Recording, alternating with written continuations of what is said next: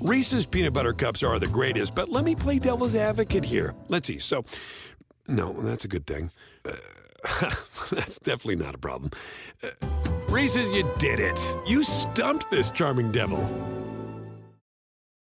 Luxury is meant to be livable. Discover the new leather collection at Ashley with premium quality leather sofas, recliners, and more, all built to last. No matter how many spills, scuffs, or pet-related mishaps come its way, the leather collection at Ashley is made with the durability you need for the whole family. Shop the new leather collection at Ashley and find chairs starting at $499.99 and sofas at $599.99. Ashley, for the love of home. Hey parents, Greenlight is here to take one big thing off your to-do list, teaching your kids about money. With a Greenlight debit card and money app of their own, kids and teens learn to earn, save, and invest. You can send money instantly, set flexible controls, and get real-time notifications of your kids' money activity. Set up chores and put allowance on autopilot to reward them for their hard work. Then learn about the world of money together. Get 1 month free when you sign up at greenlight.com/podcast. It's been nearly 2 hours since the final buzzer sounded here at Rogers Place.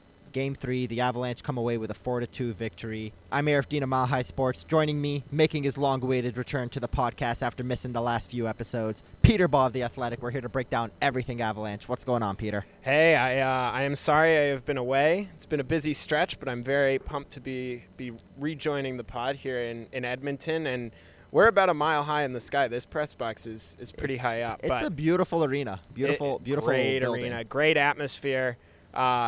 This was a pretty awesome game tonight. I almost wish the press box was a little lower down so we could hear the noise a bit better, because it was pretty loud, and it would have been louder if we were a little closer. Yeah, that's something that I noticed was the way that the noise kind of like emanated and came up to us was a little bit different from Ball Arena. It seemed almost delayed in that sense, but you could tell that it was as loud, if not maybe louder than Ball Arena at times, and I think it was. Yeah. I genuinely think so. It was. No offense to Avalanche fans, but it was like from the not even from the opening face-off, from the national anthem, the way that they sang the O Canada anthem together was just they really had it. They wanted it, but they didn't get it. Obviously, the Avalanche come away with a victory, but we're going to start with the bummer news. We're going to start with the Nazem Kadri hit. So game starts, Connor McDavid does his thing, literally 36 seconds in. The Oilers are up 1-0. Great celebration, too. Hell of a celebration, hell of a shot, hell of a goal, and the crowd was feeling it, and not 30 seconds later, Evander Kane sends Nazem Kadri hard into the boards. His head didn't hit the boards, but it looked like his shoulder did, maybe his wrist, his arm, who the hell knows. I'm not here to play doctor.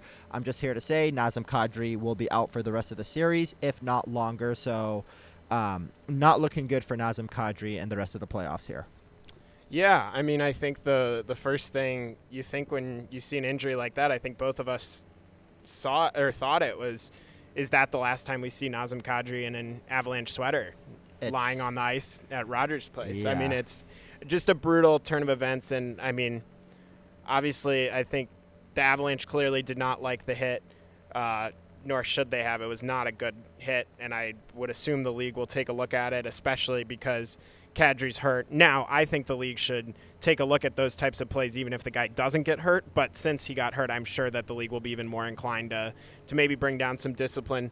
Kane got a 5-minute major, and just from a hockey standpoint, I think that might have, even though the Avalanche didn't score in that 5-minute major penalty, I think that might have shifted the game completely. Like, it might have cost the Oilers the game just because the Avalanche, the Oilers were feeling it. They had it. They had it. They had their jump. McDavid's on the board. The crowd is losing it. And then all of a sudden you have, even though Mike Smith and the Edmonton kill came up big, you have to go on a 5-minute penalty kill, and that kind of takes you out of it, changes the whole complexion of the game. So obviously you don't have a crystal ball and you can't look back and say, oh, this is what would have happened if that hadn't gone down that way. But it certainly was, I thought, a really dumb play by Evander Kane, and also just a really unfortunate play, and one that I thought was dirty and not the type of hit you want to see in a hockey game. So just to touch on a couple things there. So the NHL does a really great job of addressing hits like this when it leads to an injury to a player that matters. and that player here is Nazem Kadri. So you know that this is going to be, under the microscope a hell of a lot more than, I don't know, if it was a hit on some third liner that came back 2 shifts later.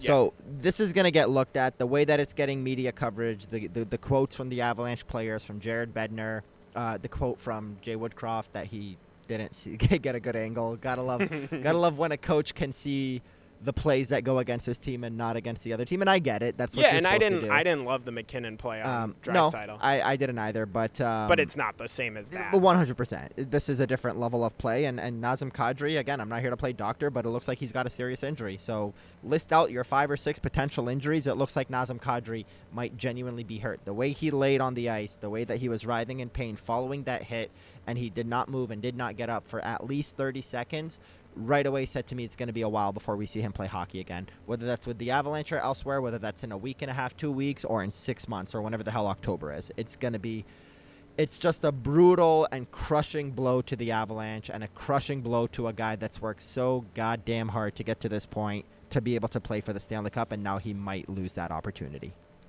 Yeah, I mean, I think that Nazem Kadri is a big reason why the Avalanche are at this point. I think you saw how much they missed him last year in the Vegas series, and you saw this year how vital he was in a St. Louis series that went 6 games and was a couple bounces away from going 7. So he was a difference maker. Yeah, he's a complete difference maker. Now, I do think this Avalanche team is more equipped to deal with his loss than last year's one was, but it's certainly a really bad break for the Avalanche. Huge bummer for Nazem Kadri. And honestly, I think that hockey is better when the best players are playing. So, I mean, I wish Leon Draisaitl was 100%. I wish Nazem Kadri wasn't hurt. I wish we could see all these guys at 100%. And some injuries are unavoidable, but that one felt like one that was avoidable. And that's disappointing.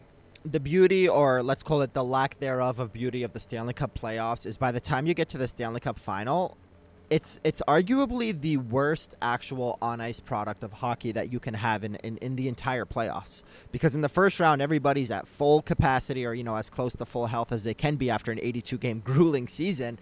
They pretty much have all this energy, and they come out right from the jump, and it's a physical game. It's pretty much a new sport compared to the regular season. And then you come back out for the playoffs.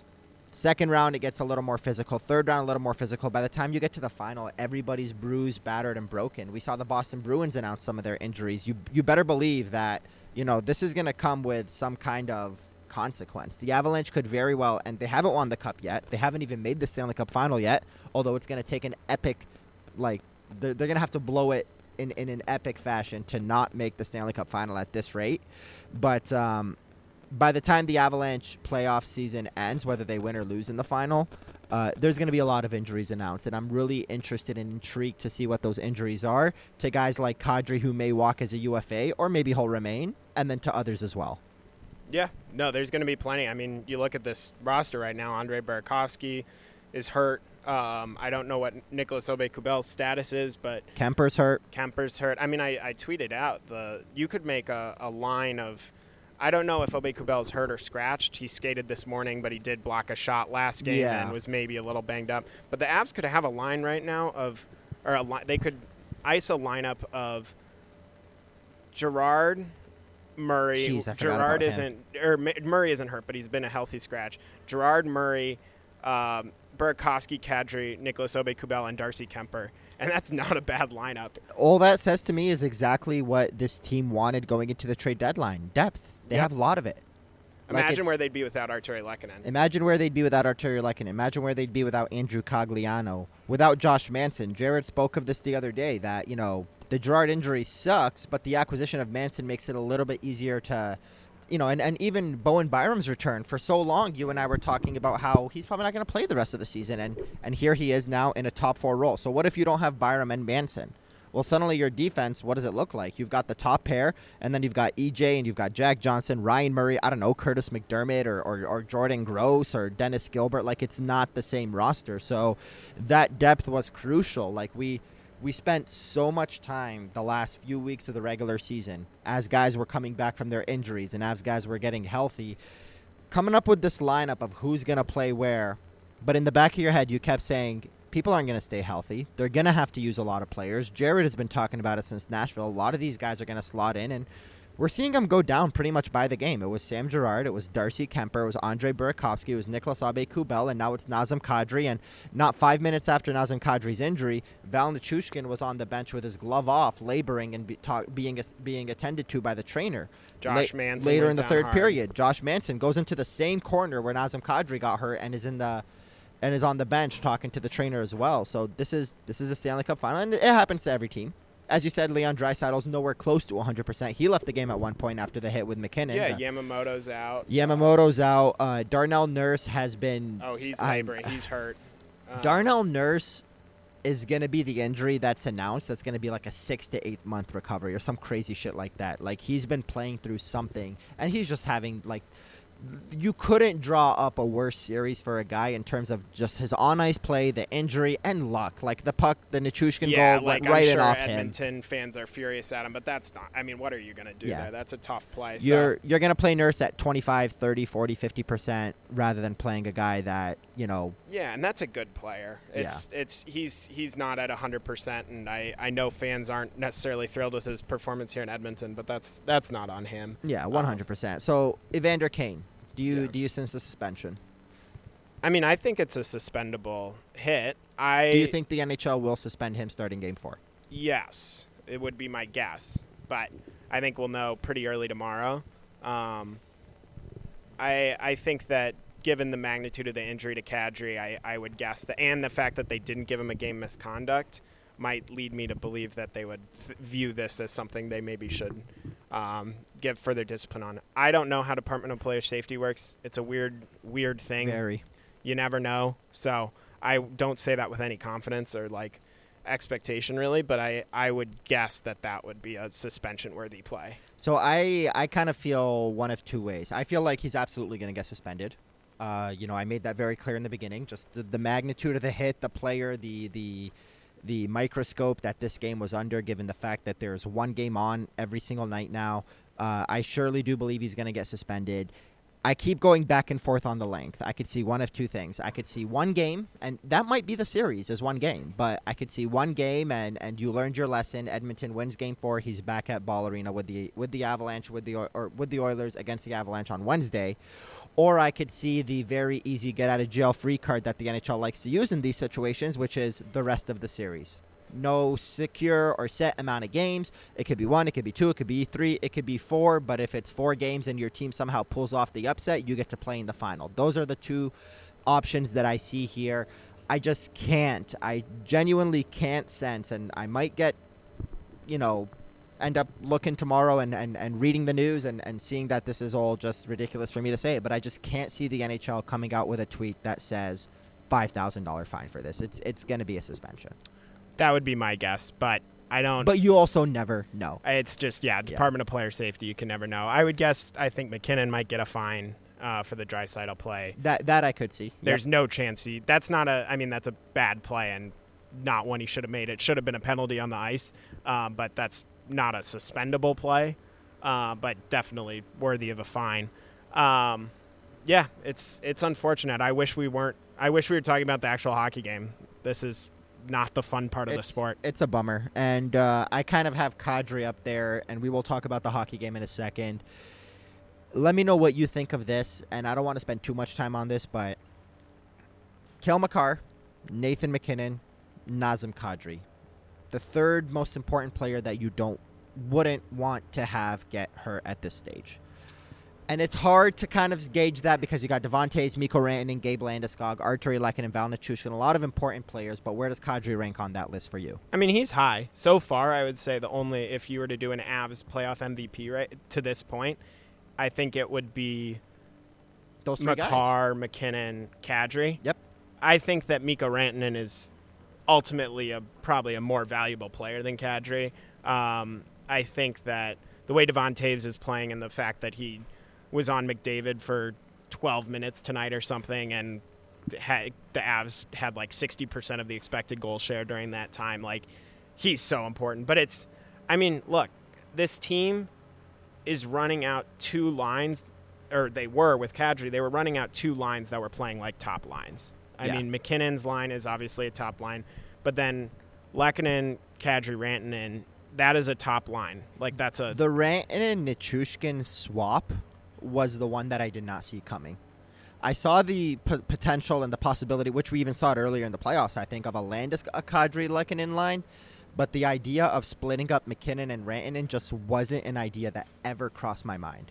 Ever. Because even when Jared Bednar used to, try to entertain the idea of Andre Burakovsky on the top line, it was always 95, 29, and 96. So that's a move that I didn't expect Jared to make, and that's a move that's proving to be a damn good one, man. Really smart move, yeah. Landeskog and Nichushkin, I call them the two. I look at the way Nathan McKinnon's been playing defensively, and I look at how Jared Bednar even complimented him after Game 2, saying he's not cheating on any plays, and we're probably not talking enough about his defensive abilities. And I look at McKinnon playing with those two guys, Landeskog and Nichushkin. How do you not play defensively with those two guys? How are you not motivated to do what they do? Totally. And, I mean, I think that if you look at the whole lineup, I mean, like, they're playing really hard up and down the lineup, and I think that there were some breadcrumbs there that Kadri and Bednar has said throughout the year at multiple points where McKinnon's been hurt or where they've split up lines. I remember a game in New York in December where he talked about how he really liked the chemistry of Kadri and Rantanen, and I think he tucked that away.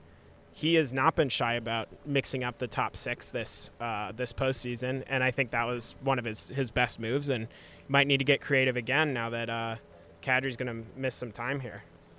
Yeah, so before we talk a little bit more about that creativity, let's go into the game. So Val Nichushkin, 2 goals, one of them off the stick of Darnell Nurse, the other one just a beautiful play by him, and then the game-winning goal from JT Compher. Let's break it all down.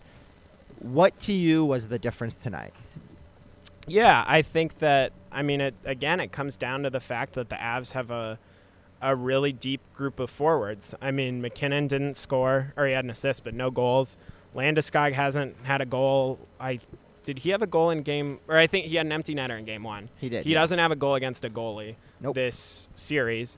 Rantanen scored an empty netter tonight, but he didn't score with a goalie in the net. Rantanen's got a goal in every game, I believe. Rantanen is playing really well, and you can see how confidently he's playing. A goal with in the each puck. of the first 3 games. Granted, today, like you said, was an empty netter. Yeah, so, I mean, this is a forward group that's really deep, and I think you also saw Pavel Francouz, he wasn't perfect. The second goal he allowed was pretty bad, but he's playing at a high level. That guy's making some big saves. That save on McDavid was no cupcake save. No. It's pretty impressive. There were 2 saves on Val Nichushkin by Mike Smith that pretty much negated his opportunity at completing the hat trick, but that save by Francouz on McDavid. So a lot of penalties getting called, and then the refs swallow the whistles, and then suddenly JT Compher gets called for a trip on Leon Draisaitl. Yeah. The Avalanche go on the PK. It's 2-2. They just gave up, or Frankie just gave up that bad goal to Ryan McLeod. It's 2-2. The crowd's feeling it. There's 9 minutes left in the game.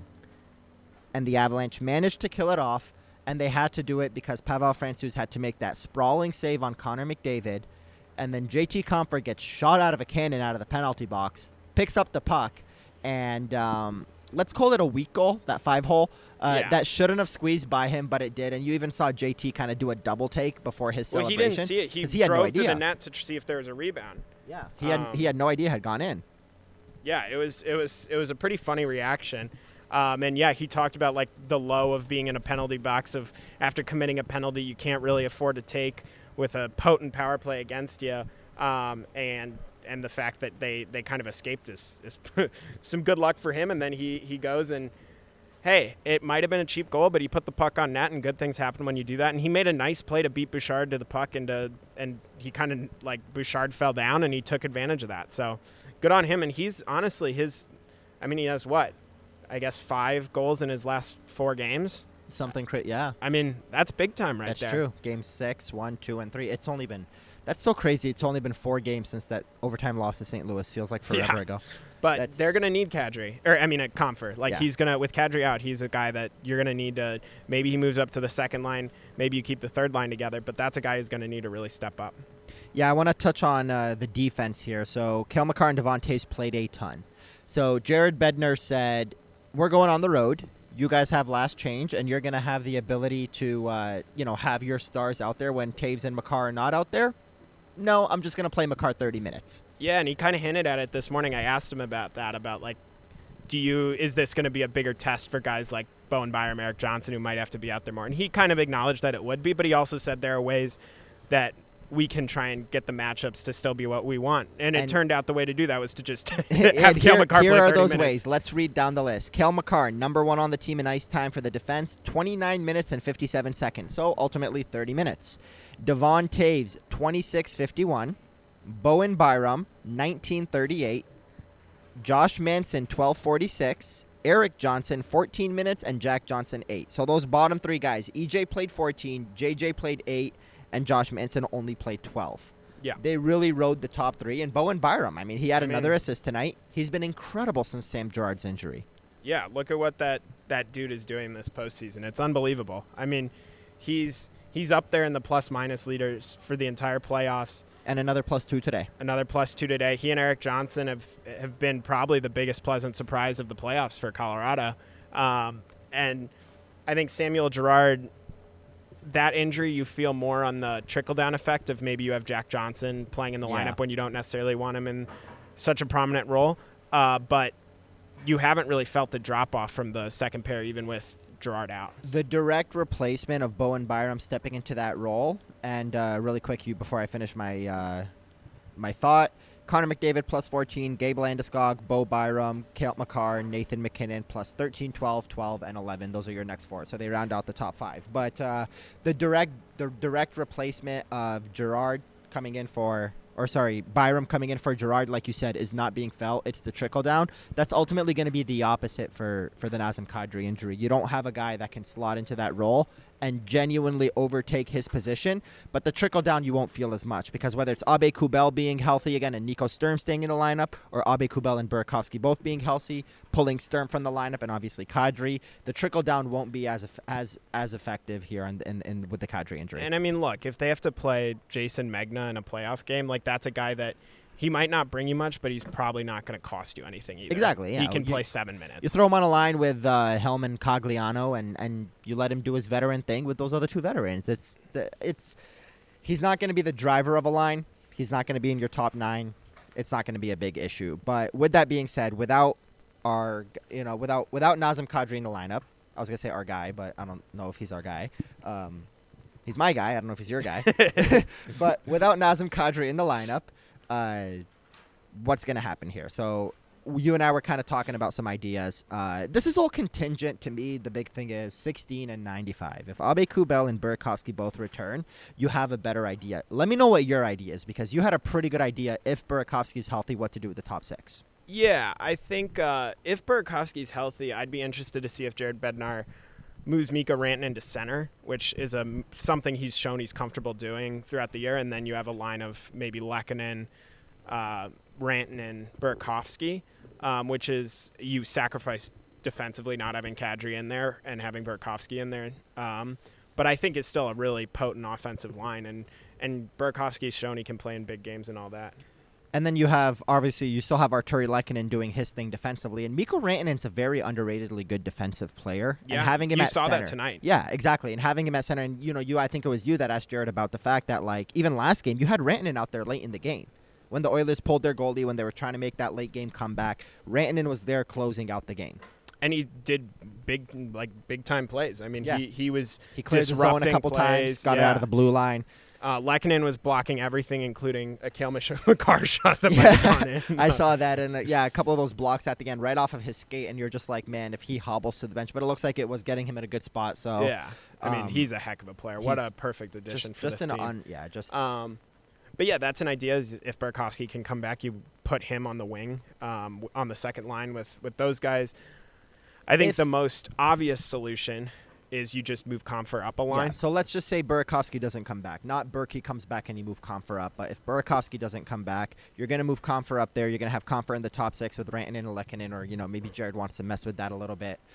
What do you do to the third line? Because I kind of feel like you can put Helm there, or I also kind of feel like you just stick Sturm there and keep Helm, Cogliano, and O'Connor to do their thing, and let Sturm play with Newhook and I guess Abe Kubel if he's ready to play. Yeah. The thing is that fourth line is playing so well together. It's your third line. Yeah, it's like At that point, it's your third line. Yeah, maybe the answer is like they just become. I mean, maybe they're not going to play as many 5-on-5 minutes, but they're going to get their minutes on the penalty kill and all that stuff. And I think tonight, I wonder what the difference was between. So, Alex Newhook, for example, tonight played.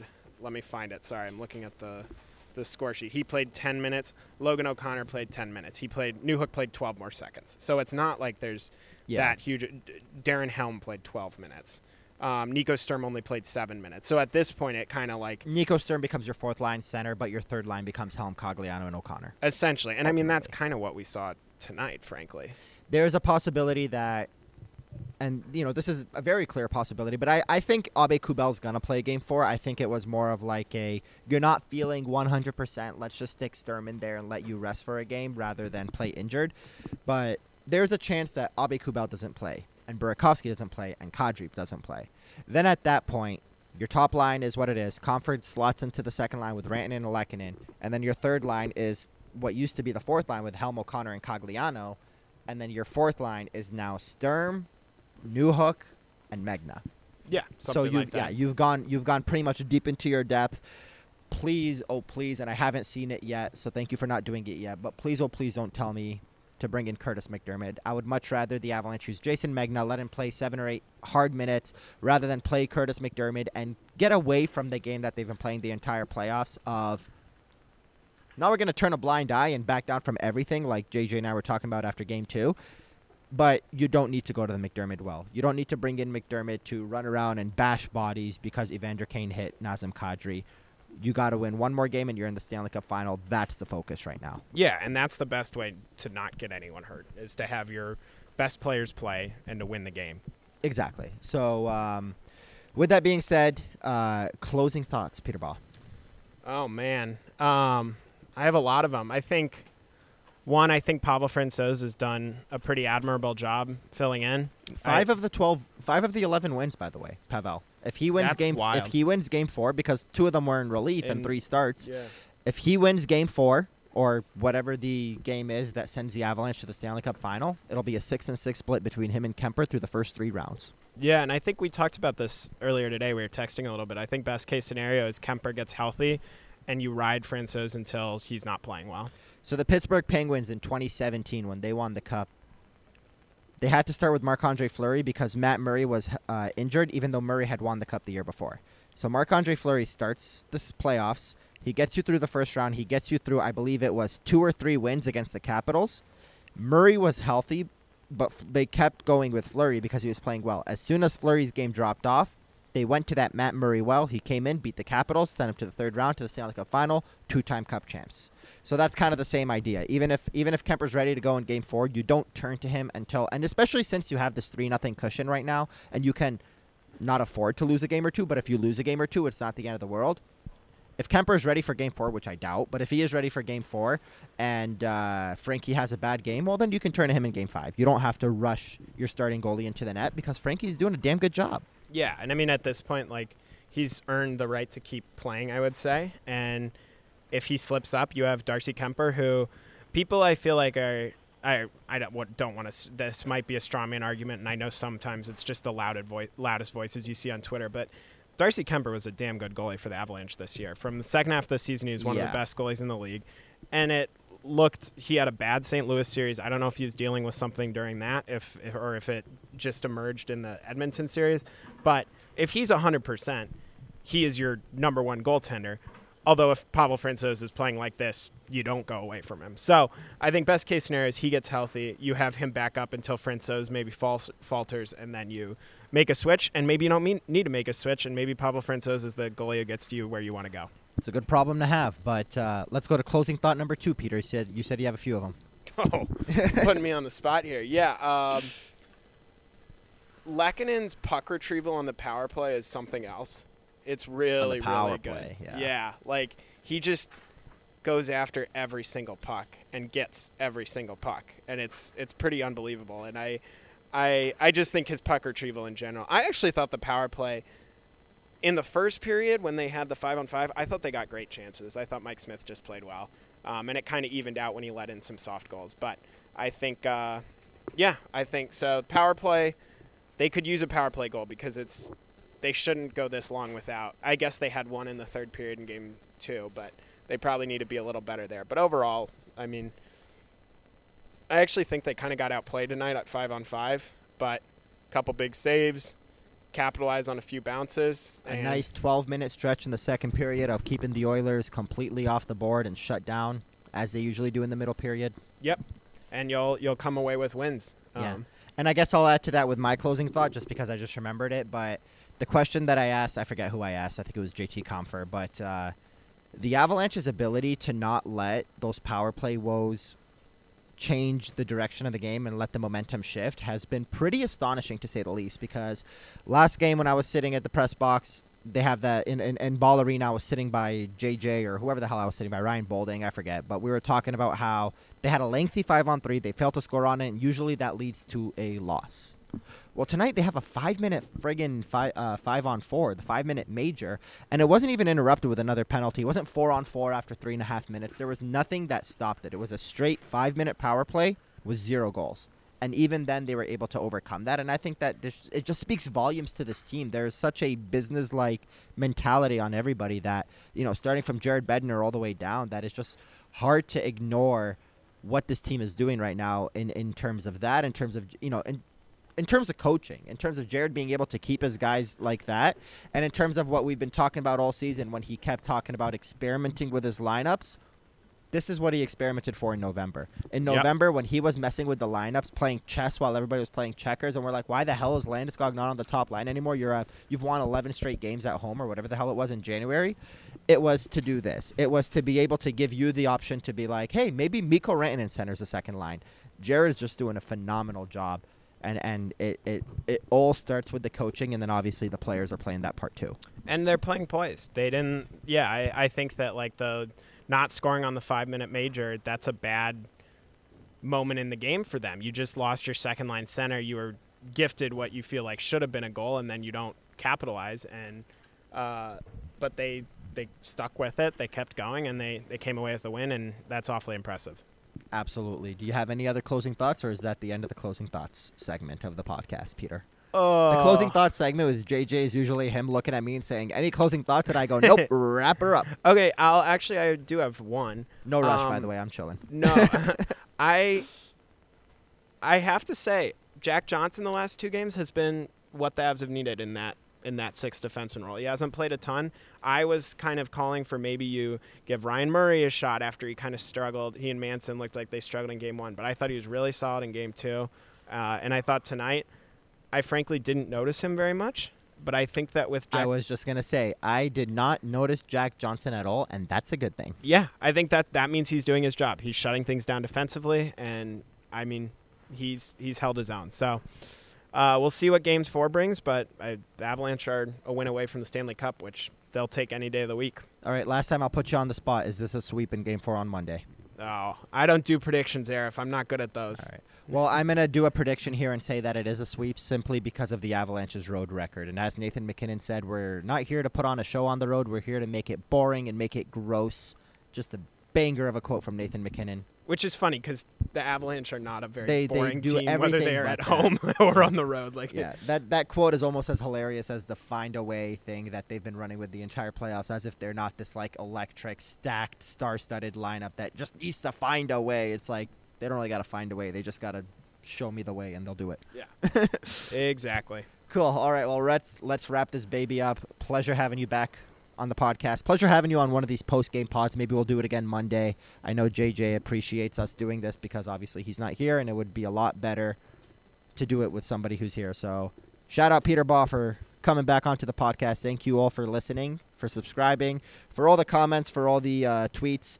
I got one from somebody here, that_Avs_fan, who said, it's been a minute, obviously pertaining to Peter. Will there be any food talk? I heard he's known for his controversial food takes. Glass Animals got into it with me, the band. Oh, Jesus. They did not like my my pineapple on pizza approval. Well, I'm going to do this really quickly, and it's going to sound terrible on the mic, but that crumpling is a bag of Old Dress Ruffles chips that I pulled out of the press box.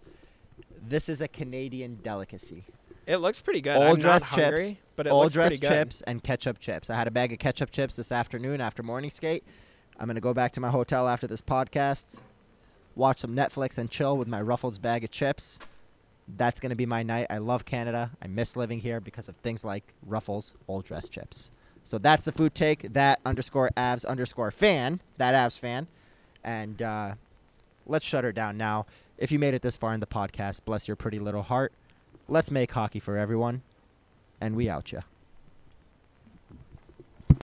Reese's peanut butter cups are the greatest, but let me play devil's advocate here. Let's see. So, no, that's a good thing. That's definitely not a problem. Reese's, you did it. You stumped this charming devil.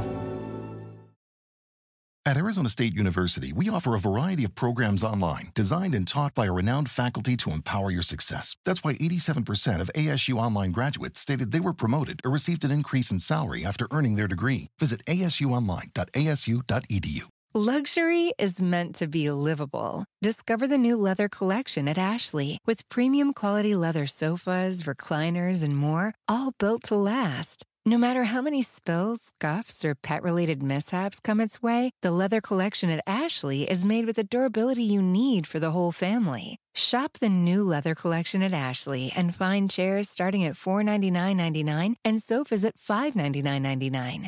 Ashley, for the love of home. Hey parents, Greenlight is here to take one big thing off your to-do list, teaching your kids about money. With a Greenlight debit card and money app of their own, kids and teens learn to earn, save, and invest. You can send money instantly, set flexible controls, and get real-time notifications of your kids' money activity. Set up chores and put allowance on autopilot to reward them for their hard work. Then learn about the world of money together. Get 1 month free when you sign up at greenlight.com/podcast.